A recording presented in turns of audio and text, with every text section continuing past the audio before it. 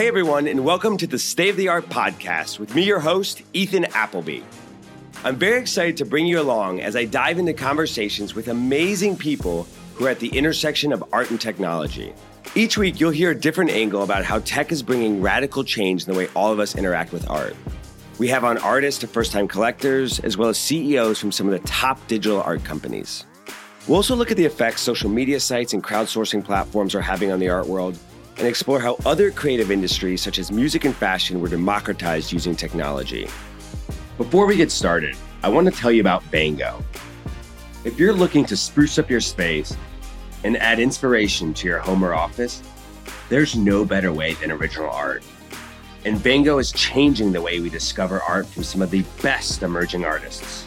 So visit bangoart.com or download the Bango app on iTunes and use promo code STATEOFTHEART to get 15% off your first purchase. Now, allow me to welcome today's guest. In this episode, I'm excited to welcome Stefan Simkowitz. Stefan is an art collector and mentor for emerging artists and has been called the art world's patron saint. And with words as provocative as these, it was definitely one of our most fascinating guests. His controversial reputation comes from both supporting and creating markets for new artists, and then exploiting and abandoning these same artists. His style of art flipping goes against the establishment grain. Today, I talked to Stefan about what artists really need, how he's disrupting the art establishment, and the myth of the art connoisseur. So please, allow me to welcome today's guest, Stefan Simkowitz. You talked earlier about a war on truth. You talk also about a culture war. And also, in the 1800s and early 1900s, you had, the Rockefellers and the Vanderbilts who were supporting artists, but you don't see that as much from the... They weren't supporting artists. I don't think they were supporting artists per se. I think the robber barons at the turn of the century, were megalomaniac consolidated culture. They bought tapestries, they bought tapestries like, 14th, 15th century kings, they bought symbols of power. And I don't think they were like, Alfred Barnes was collecting, Impressionism and Post-Impressionism, but I don't think the robber barons were necessarily, supporting art at scale. Yeah. Well, okay. Do you think that today, the tech crowd, let's just say, is the tech crowd couldn't care less about culture. Yeah. The technocracy is culturally illiterate, culturally disinterested, and do you think it'll always be that way? Do you think there's a reason? Like, why? Because is it a bigger problem, or is because for the tech crowd, culture is Bitcoin. Yeah. Because Bitcoin essentially is like an art object removed of its requirement to have knowledge, aesthetic beauty, understanding. It is pure abstract in a currency form. Yeah. Cryptocurrencies are a perfect sort of mechanism for the tech crowd and for people who are interested in technology who have no relationship to culture nor need to get it, because it doesn't decorate. Yeah. It has a system of value that if more people engage with it, increases in value. So it's like art buying without the requisite barriers of knowledge that you need to buy art. So cryptocurrency, I think, replaces cultural production in the technocracy as this store of value, this sort of conceptual store of value. It's the ultimate conceptual artwork, cryptocurrency. Completely bereft of every ingredient or nutrient that an artwork should have. Wow. It's an interesting way of thinking about it. That is a really interesting way. But why do you think that is? Is it because of who they are as humans? Is it because of just the San Francisco-ish culture? Is it because because I think we are experiencing sort of the takeover of society by the corporate state. Yeah. We are in the midst of an inverted totalitarianism, in the words of Sheldon Wallen, a political theorist, whereby it's not a kleptocracy with a bunch of people taking over. It's not a dictatorship. Yeah. It's an inverted totalitarian state where the ideology of the corporate state, which is to maximize profit for the shareholder class, is essentially the ruling order. And within the technocracy, within the sort of the utopian ideas of technology, we've seen a consolidation of power in industries, the likes of which we haven't seen since the turn of the century, but scaled up. Mm-hmm. And culture in fascist states is something that is dangerous, because you really want to have a sort of a neutered, that's why when the Russians invaded, the East, they tore down the facades of the buildings, because these buildings represented middle-class values, and they wanted to, and they weren't being immoral. They weren't like, oh, we're going to ruin the world. They were like, well, bourgeois values are bad and they're excessive, and we get rid of them. So, the corporate state functions in a very similar way. They want a sort of an anemic, sort of banana republic gap-like environment where everything is just easy to monetize. Mm-hmm. The average person can consume. No one gets upset. But and it's difficult to understand because there's no one person to attack. It's not about Mark Zuckerberg or Bill Gates or Sergey and Larry. It is a construct of our contemporary environment, mm-hmm. and culture is their weak point. Mm-hmm. So the great American novel, the piece of music that can galvanize people around a movement, like you saw music's relationship to the Civil War was, to the Vietnam War was, as a sort of a point of protest. Culture is very dangerous to fascist environments. And the corporate state doesn't necessarily consciously attack culture, but it creates an environment where the only culture that can prosper are Damien Hirst dot paintings, are shiny things by Anish Kapoor produced at scale, are word paintings by Ed Ruscha, are things that really are accepted as culture, are valued as culture, are respected, but don't challenge the status quo. Interesting. And the minute you have a sort of a diversity of culture that reaches scale, it will start to sort of, it's like vapor. It fills in. So, but Sean Parker's a collector of yours. Sean Parker's a complete anomaly. Is he? As much as he's made his money in technology, he's not a technology guy. He's cultured. He's well-read. He loves food. He understands food.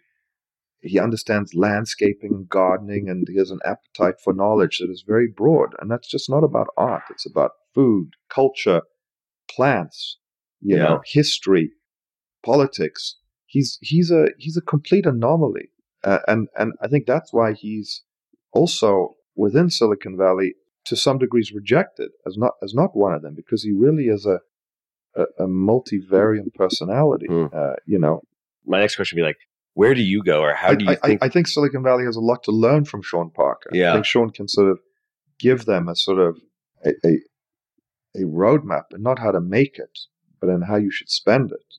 Yeah. And I think everyone who knows him in different areas, and he's voluminous in what he does. It's not really about like money for him.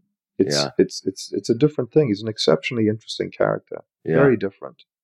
I brought him up because I saw on a documentary that you had mentioned him. I mean, who do you think then who do you go after to save, to win this war? If you want to think about it that way. I mean, actually, do you go to millennials? Do you go I think Sean could be one of them. Yeah. Because I think he's high visibility. He's culturally very important.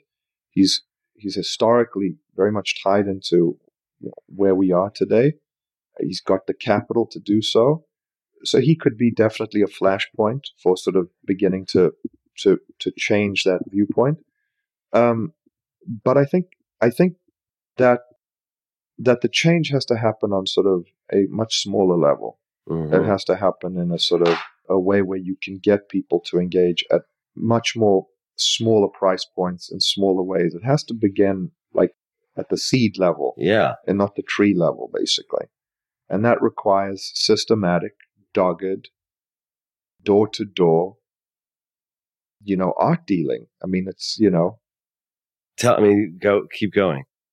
I mean, I think like the way I engage is I do it that way. I mean, we communicating, being open, just letting those people come in the door one by one, slowly. It's not like this scalable, takes time. Yeah. Just takes time. And I think it's happening, but you have to not enforce your agenda and ideas on them. You have to sort of say, these are your ideas. You have to challenge them. You have to say like, okay, you've got rich and powerful. I'm going to disagree with you a little bit, But come in and you just, the art business is sort of like sets up this, like, this is the myth of the collector. And it's very good at that, but it's not good at creating new mythologies, new constructs. It's very sort of, it's built for a very specific kind of person. And I spent a lot of time in Silicon Valley. There's a young gallery there called Andrew McClintock, who I have a very good relationship with. And we built a sort of not a partnership, but a collaboration where he shows some of my artists and slowly trying to get people to engage. Mm-hmm. And you have to do it on their turf. It's See, I like that. Tell me more about that. Your turf. You got to do it on, you walk in here, come into a house, you don't see what you expect. It's not like a big gallery or fancy house. It's all engine here. It's like you feel like you're in an engine. You don't feel like you're walking in and looking at like the body of a Ferrari. You feel like you're looking at the engine of the Ferrari, if you think about it. Yeah. So most galleries, they're no engine and all body. Yeah. I love that analogy. So you want to take your engine, you want to take it to San Francisco, and you want to let them put their body on it. Mm-hmm. You want to let other people create their own idea of what the art world is. Yeah. And I think the gallery system is very good, very efficient. But these people are making huge amounts of money, think they're changing the world, have utopian ideas of greatness and delusion, but which is both good and bad. Mm-hmm. But you got to kind of take it there and say, look, build the body yourself, and then we'll help you sculpt it. We'll help you change it. We'll give you the engine. Mm-hmm. We'll figure out what we need. I think it's like community organizing. It's very much like how Obama won the campaign. It's door to door community. There's no like great fix to it. It's how Trump won the election. Yeah. Didn't win with big media and spending. He won by basically getting evangelical Christians to self-organize in communities locally across the country and to take the country. And I think culture. He did the splitting thing though too. He did the splitting thing, but the Democrats do the splitting thing. The liberals do the splitting thing. Yeah. But yeah, I take your point. Again, the left-right continuum is the way of seeing the world in this is over. There's no left-right continuum. There's a corporate state. Yeah. They control us all. They consume everything. They consume identity. They consume whatever it is. Whatever construct they consume. It's not left and right. That corporate state needs to be deconstructed. Mm-hmm. The point though that you made about coming into what is a house, it's your office, and it's like looking. I mean, I love that, like looking into the engine. I think I was a psychology major undergrad, and people literally when they walk into galleries, if they're not used to doing it, like they have like a visceral reaction. It's like tightening up, tensing up. Absolutely. I talk a lot about this. It's like homes, like turn galleries into homes, because when, like you say, when I walk into your house, it's like a house. Like I'm coming over. You're comfortable, and I'm comfortable, you're not overwhelmed. Like you're in some environment. There's a painting and a bus. Like you're home. It's like there's art around, but you go to the gallery and you're like, if you're not like used to that practice, and you're not like so and so. Even for me, who buys a lot of art, I go to galleries and I'm like, why? And I'm like, why did I just sit in my car for 45 minutes to like see a receptionist who I'm like, hi, how are you? Who's like rude to you, and treats you like you shouldn't be there, and I'm actually a serious buyer. I'm like, jump up, how are you? Nice to see you. Can I get your water? This is the price. And they're like, oh, and you don't know if they hate you, if it's personal, if it's not personal. You don't know if you did something wrong, and sometimes it, and it's amazing to me. The experience of the gallery is very good. Artists love showing there because they like to exhibit their work in nice spaces, but the user interface is very bad. And I think the art world has essentially developed a customer base that is closing down on itself. And that's why the big galleries are benefiting, the small, mid-sized galleries are not, because this model doesn't attract new people or new entrants. And they're getting tighter and tighter the more and more they're losing. And we have new people buying art all the time, even in this environment. What you find with many dealers, they'll like say they're dealer to dealer. They're like, oh, I'm a dealer to dealer. In other words, I deal because no one's got relations with end user clients. Mm-hmm. I'm very proud of our ability to sell work to end users directly and at scale. And that is the hardest thing. It's the last mile. You can put the cable in, but getting it into the home. Yeah. And that's really dogged community organizing. And the philosophy of being open to everyone is to somehow, and this very wealthy person called me this week, and they're like, thank you so much for taking the call. I said, if you were a stranger, I would have taken your call. Yeah. Just so you're aware of, I didn't take your call because you're so-and-so. Yeah. I take your call because you're just a person, and I take everyone's call. And that goes for artists, everyone. I'm brief, I'm direct. Yeah. People might think I'm terrible. People have actually sometimes attacked me afterwards, been like, I'm like, listen, how many people take your call? How many people tell you what they think? Yeah. But you engage. Yeah. And yeah, you run the risk of, oh, that guy was an asshole. He did this to me. I'm like, listen, I'm engaging in the world. Yeah.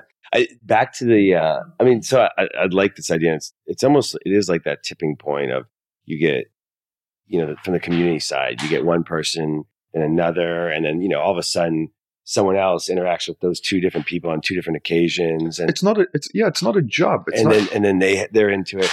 But back to, we were talking about the campaigns, I think something about what I do, I'm not like trying to sell art. I don't see this as a job. I see this as a person living in the world, wanting to experience the world and interact with the world. I don't see it as like, oh, I'm an art dealer trying to sell art. It's like, I'm just a guy who's interested in life, the world, is interested in communicating with people and having a discourse. Yeah. I don't even think about it. It's not even like, oh, I need to sell you something. Yeah. And then from the discourse, things happen, whatever they are, whether it's selling art, having an interesting conversation, studying something, becoming friends with someone, this like defined idea of, oh, you're an art dealer and you're selling.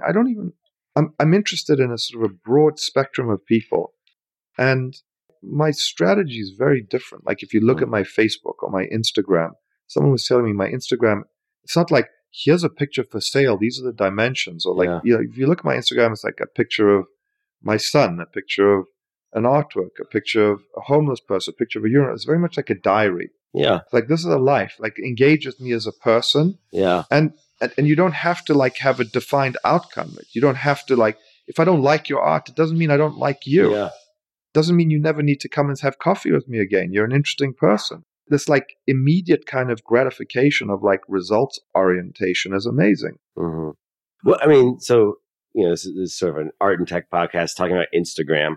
Instagram has had an influence on the art world, and sort of that journal is something we actually had an artist on here talk about that, how it's a great way to do what you said. Undeniably, it's that, but that's such an obvious point at this point that like social media has had an influence on the art world. It has an influence on every world. Well, okay. But Facebook or Twitter hasn't really. Absolutely. Facebook has had an influence on the world. Absolutely huge. My discourse on Facebook is much more interesting than my discourse on Instagram, because I actually have people who are reading stuff on Facebook. I have people who are commenting. I have very smart people who actually can write intelligent things. Facebook is it's the bimbo version of social media. It's like you look at an image, you like it. Yeah. Facebook is where people go. I have a very different Facebook. I have people who say they go to Facebook to log into my account and that's it. Yeah. I have like all this stuff is, Facebook's superficial and it's this. It's like, it's superficial if your life is superficial. Yeah. It's like, if you go to nightclubs every week, you have a superficial life. Mm-hmm. If you hang out with a variable group of people, have intelligent, constructive conversations, then it's not superficial. Now, for all of you listeners who are looking to replace your boring IKEA poster or add another piece to your collection, Bango can help. Bango's revolutionizing the way we discover art. They use machine learning to recommend art that you'll like, augmented reality to let you visualize that art above your couch, and live chat to let you text directly with designers, all from your iPhone. They made finding my first piece fun and easy. So don't wait. Visit bangoart.com or download the app on iTunes and use the promo code STATEOFTHEART for 15% off your first purchase. Now, back to the episode. I would agree with that. And like I've read some of your posts that you had on there, but about the gallery system. I guess I would say the difference there is that you are bringing smart people who are perhaps more interested. They're further down the path. Whereas what Instagram I think could have done is bring people who we talked about the gallery or intimidated to ever go into the gallery. It's like their virtual home. Maybe it's like, oh, I crossed the path of an artist on Instagram, and it is a visual platform. Yes, and then I see their story, and I watch them in their studio and how they make it. And now all of a sudden, I went from having no idea and like this far off world to a little bit closer into who the artist is. Instagram's great; they're both great. But okay. At the end of the day, Instagram is about the language of images, which I understand greatly because I take pictures. I understand the power of the image and the ability of the image to narrate a story. But at some point, the power of the image can be greatly helped by the power of the written word. Yeah. And I think that's where Facebook comes in. Yeah.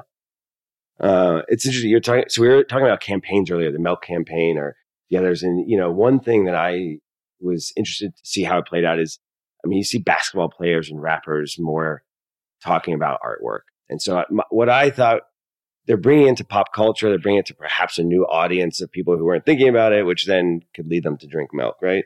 But I think it's actually had quite the reverse effect because they're just talking about the 100 million, Jay-Z's rapping about the $100 million piece he's bought. They're talking about money. They're not talking about exactly. Art. So it furthers that gap now that they're followers.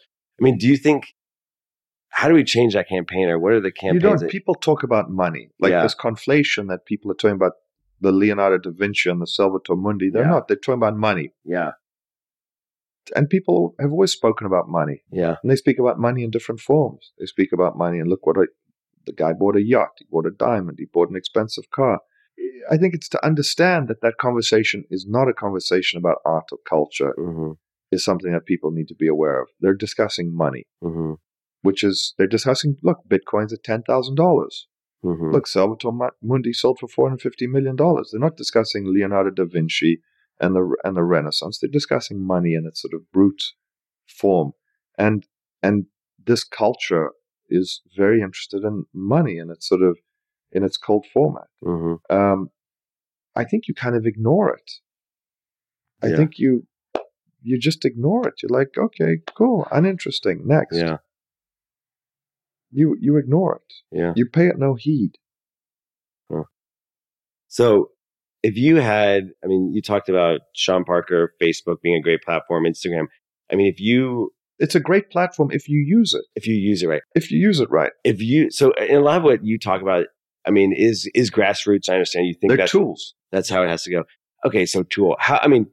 If you were to start, if you had $5 million, from a VC or from this, that said, okay, I want you to go create this. Like, what would you do with it? How do you think technology can help? I would give it back to the VC. You would. Yeah. So there's no, if I sort of said, what idea would you have for a sort of how technology can help? There's no idea. There's no I'm going to start an art business, sell it for $1 billion. Yeah. It's really fucking simple. Yeah. How old are you? 33. You collect art? I do. Great. By the time, when we switch off this podcast, I'm going to take you into the back. Okay. I'm going to introduce you to people who work for me. Lisa, who runs my business. Yeah. And Zach and Rosie. And I'm going to introduce you to a young artist named Lazarus. He makes these amazing potions here. I saw that. He fills them, and each of these potions is a magic spell. Yeah. And clarity. You can go to him and you can ask for a magic spell for different things. Sure. These are magic spells for love. And they're amazing aesthetic objects. Yeah. They're $3,500. Wow. And I think he's an amazing artist, just beginning his career. He's had a career, but the gallery's going to increase the prices to $7,000 soon or $6,000. Yeah. I'm going to have you go to the back. I'm going to get Lisa to sell you one. Okay. I'm going to give you a little discount. If you need a payment plan, that's how I'm going to do it. I'm going to do it one by one by one by one. All right. And that's how it begins. I'm not going to do it by taking the $5 million from the VC and making a business plan and coming up with some convoluted crap so I can send it to a bunch of celebrities who basically have no idea about culture either, but want like some kind of free goodie bag with some Kiehl shampoo in it. Yeah. And I'm gonna systematically. That's what it's about. It's about getting that story into your life. Yeah. It's not about getting the VC to build some scalable business where you put it online. And Artsy is great. And it's a great service. But, and it You think aggregates. so? Yeah, because it makes it easy to look at culture. I can look at art fairs there. I can look at auctions. So I like anything that aggregates content, like Zillow aggregates content. Sure. So but the art world is not, it's not an Airbnb world where you can like turn your place into a hotel. It's a very personal thing, You go to a Chinese restaurant, the guy's got a poster in the toilet. He got that poster somewhere. He went to the World Cup soccer in 1982 and he bought the poster and he framed it and he loved soccer. It's a narration, and you got to like open that opportunity up for people. What if you could build a platform on top of Airbnb where it filtered for people who love art and they could host pop-up art shows? It's not organizing art shows. These are objects. Yeah. You got to pack that. You got to ship it. You got to crate it. Yeah. It's not like an Amazon fulfillment center. Yeah. Each object is different. That's got oil in it. Yeah. That's a petrocortite. That's got edges that you can't ding up. Yeah. Each thing's different. It doesn't scale in that way. Yeah. Not everything great has to scale. Yeah. This is one of the fundamental things that we need to deconstruct. It's one of the ideologies of the corporate state that everything scales. Mm-hmm. Because in order for things to become more and more profitable, they have to scale. Okay, but we have to fundamentally deconstruct that, and there's a bunch of ideologies that the corporate state functions. We got to deconstruct that, and we don't have to scale. We have to be elites. We have to rise to our responsibility as elites. Ooh, I like that. Which we have abrogated. Yeah, to the masses. This isn't the elites, the coastal elites run the world. The coastal elites are not elites. They're lemmings.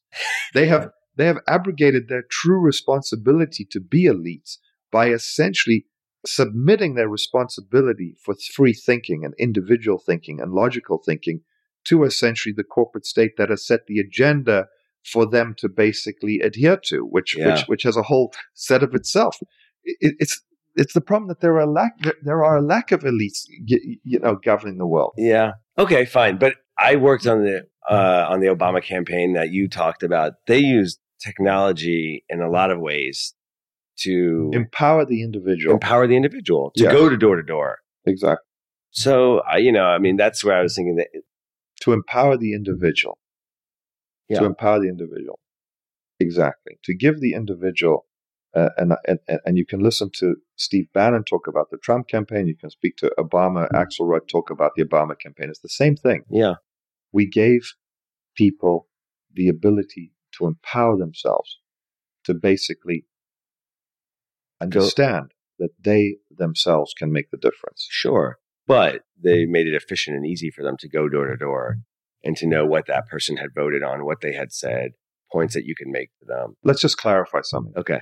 The art industry, that's $3,500. Yeah.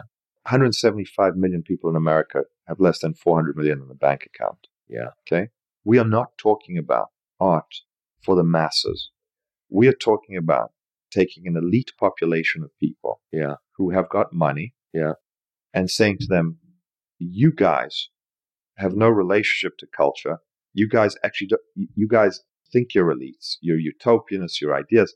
You're actually not. You're not free thinkers. You are just shackled to the corporate state, and you are expressing and thinking in a way that is not free. The liberation of culture is the liberation of the elite class. It's for us to even have this conversation and discuss it in broader terms is very difficult. Yeah. So what is art for the masses? Is that artists working with brands? Is it an artist working with Nike to put artwork on the shoe, and then more people? That's product. I think art for the masses is an ability to go to a museum and see have a museological experience that's free, which is denied because you have to pay $17 to see some exhibits. Yeah. So I think if you can get people to collect art who live in different parts of the country and scale and open up small foundations you can increase the conversation. But it's very finite. I mean, I think that, terrible as it may sound, if you go back to ancient Egypt and you said, millions of people died building these pyramids and these sphinxes, and pharaohs died as well. What is left over? The ruins of pyramids and sphinxes. Yeah. The ruins of ancient civilizations.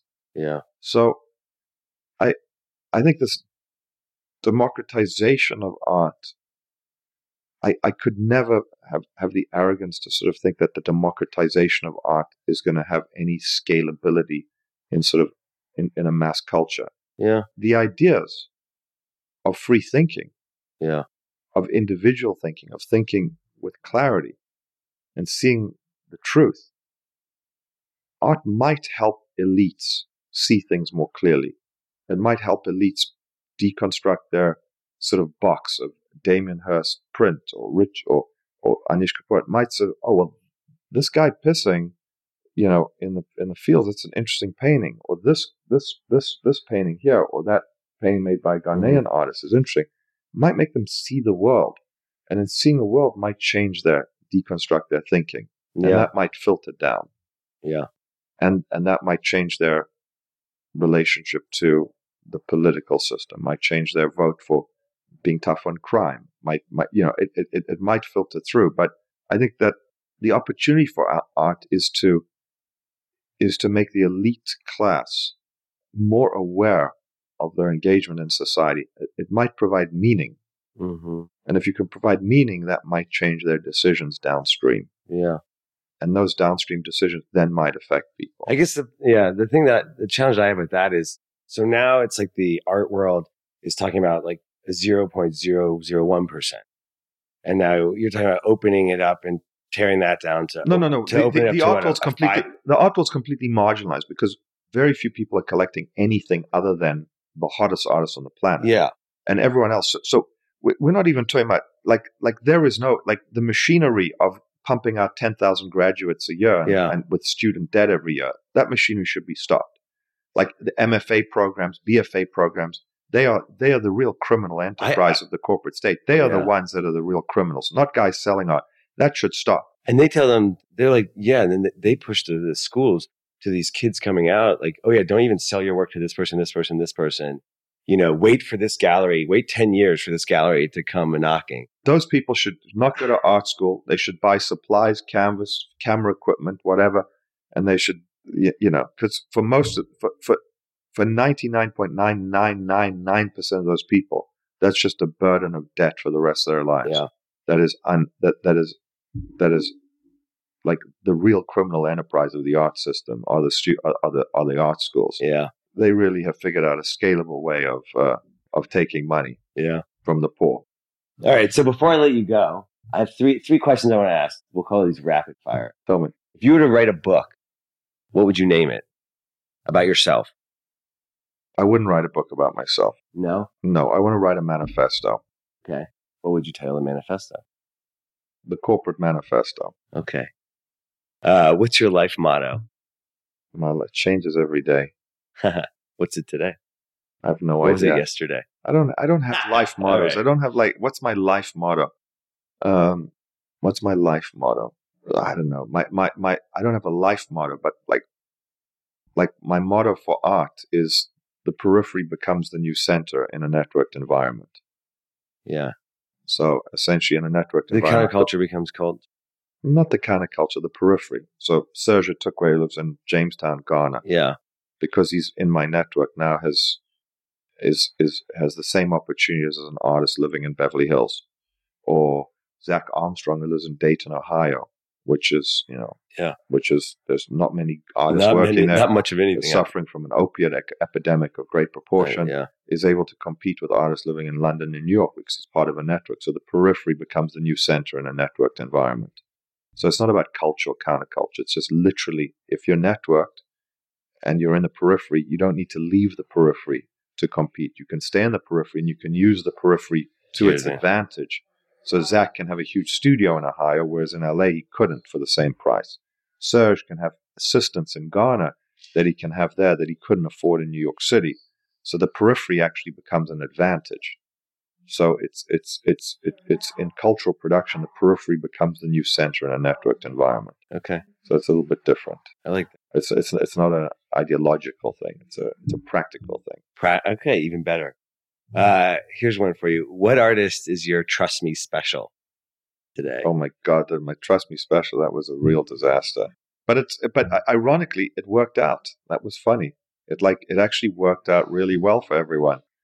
Tell the Trust Me Special story. I don't want to talk about it. Okay, fine. It was Lazarus. You walk out with a potion. Lazarus is your Trust Me Special. Yeah, it's got a spell on it. You walk out of that, your life will be filled with love. Okay. That is a Trust Me Special. All right, great. And it's $3,500. Yeah. And he's actually a witch, so he does covens, and he's I think the work it's sort of like a witchcraft version of a Joseph Cornell box. And we're gonna invoice you by the time you walk out the door for one. All right. So for all the listeners out there, how can they reach you? Are you literally going to give them your phone number? My number's public. You can Google me. My cell phone's public. My Facebook's public. My Instagram's public. I mean, what's your website? Simcoe's Club. Simcoe's Club. That's. You just look at it and it's aggregated. If you can't find me, you've got issues. You're in trouble. You will not be working for the CIA if you can't find me. All right. Well, hey, the man, the myth, the legend, Stefan Simkowitz. Thank you very much. My pleasure. Thank you. Well, that ends our two-part series with Stefan. Don't forget to visit him at simcoesclub.com or on Instagram at Stefan Simkowitz. And if you enjoyed this podcast, please rate and review it. Leaving a review is super easy, and it helps listeners like you discover the podcast. Oh yeah, and don't forget to check us out at State of the Art on Twitter for behind-the-scenes photos, a sneak peek to next week's episode, and really cool art videos you're going to want to show your friends. Thanks again to Vango for sponsoring this episode, and to all of you for listening. Remember, if you're an artist looking to create more, or a buyer wanting to enrich your home with original art, visit vangoart.co/podcast and save 30%. Until next week, you can reach out to me directly on Twitter at Ethan Appleby with your thoughts, feedback, and compliments. I also want to thank everyone on the team. State of the Art is a team effort here at Vango, and I couldn't have done it without Deepak Kanda, who runs creative outreach and is a jack of all trades, to Wes Stevens, who's the most meticulous audio engineer and makes me sound way better than I should, and with special help from Clara Pryke and Amanda Hart. Thanks, and signing off of State of the Art.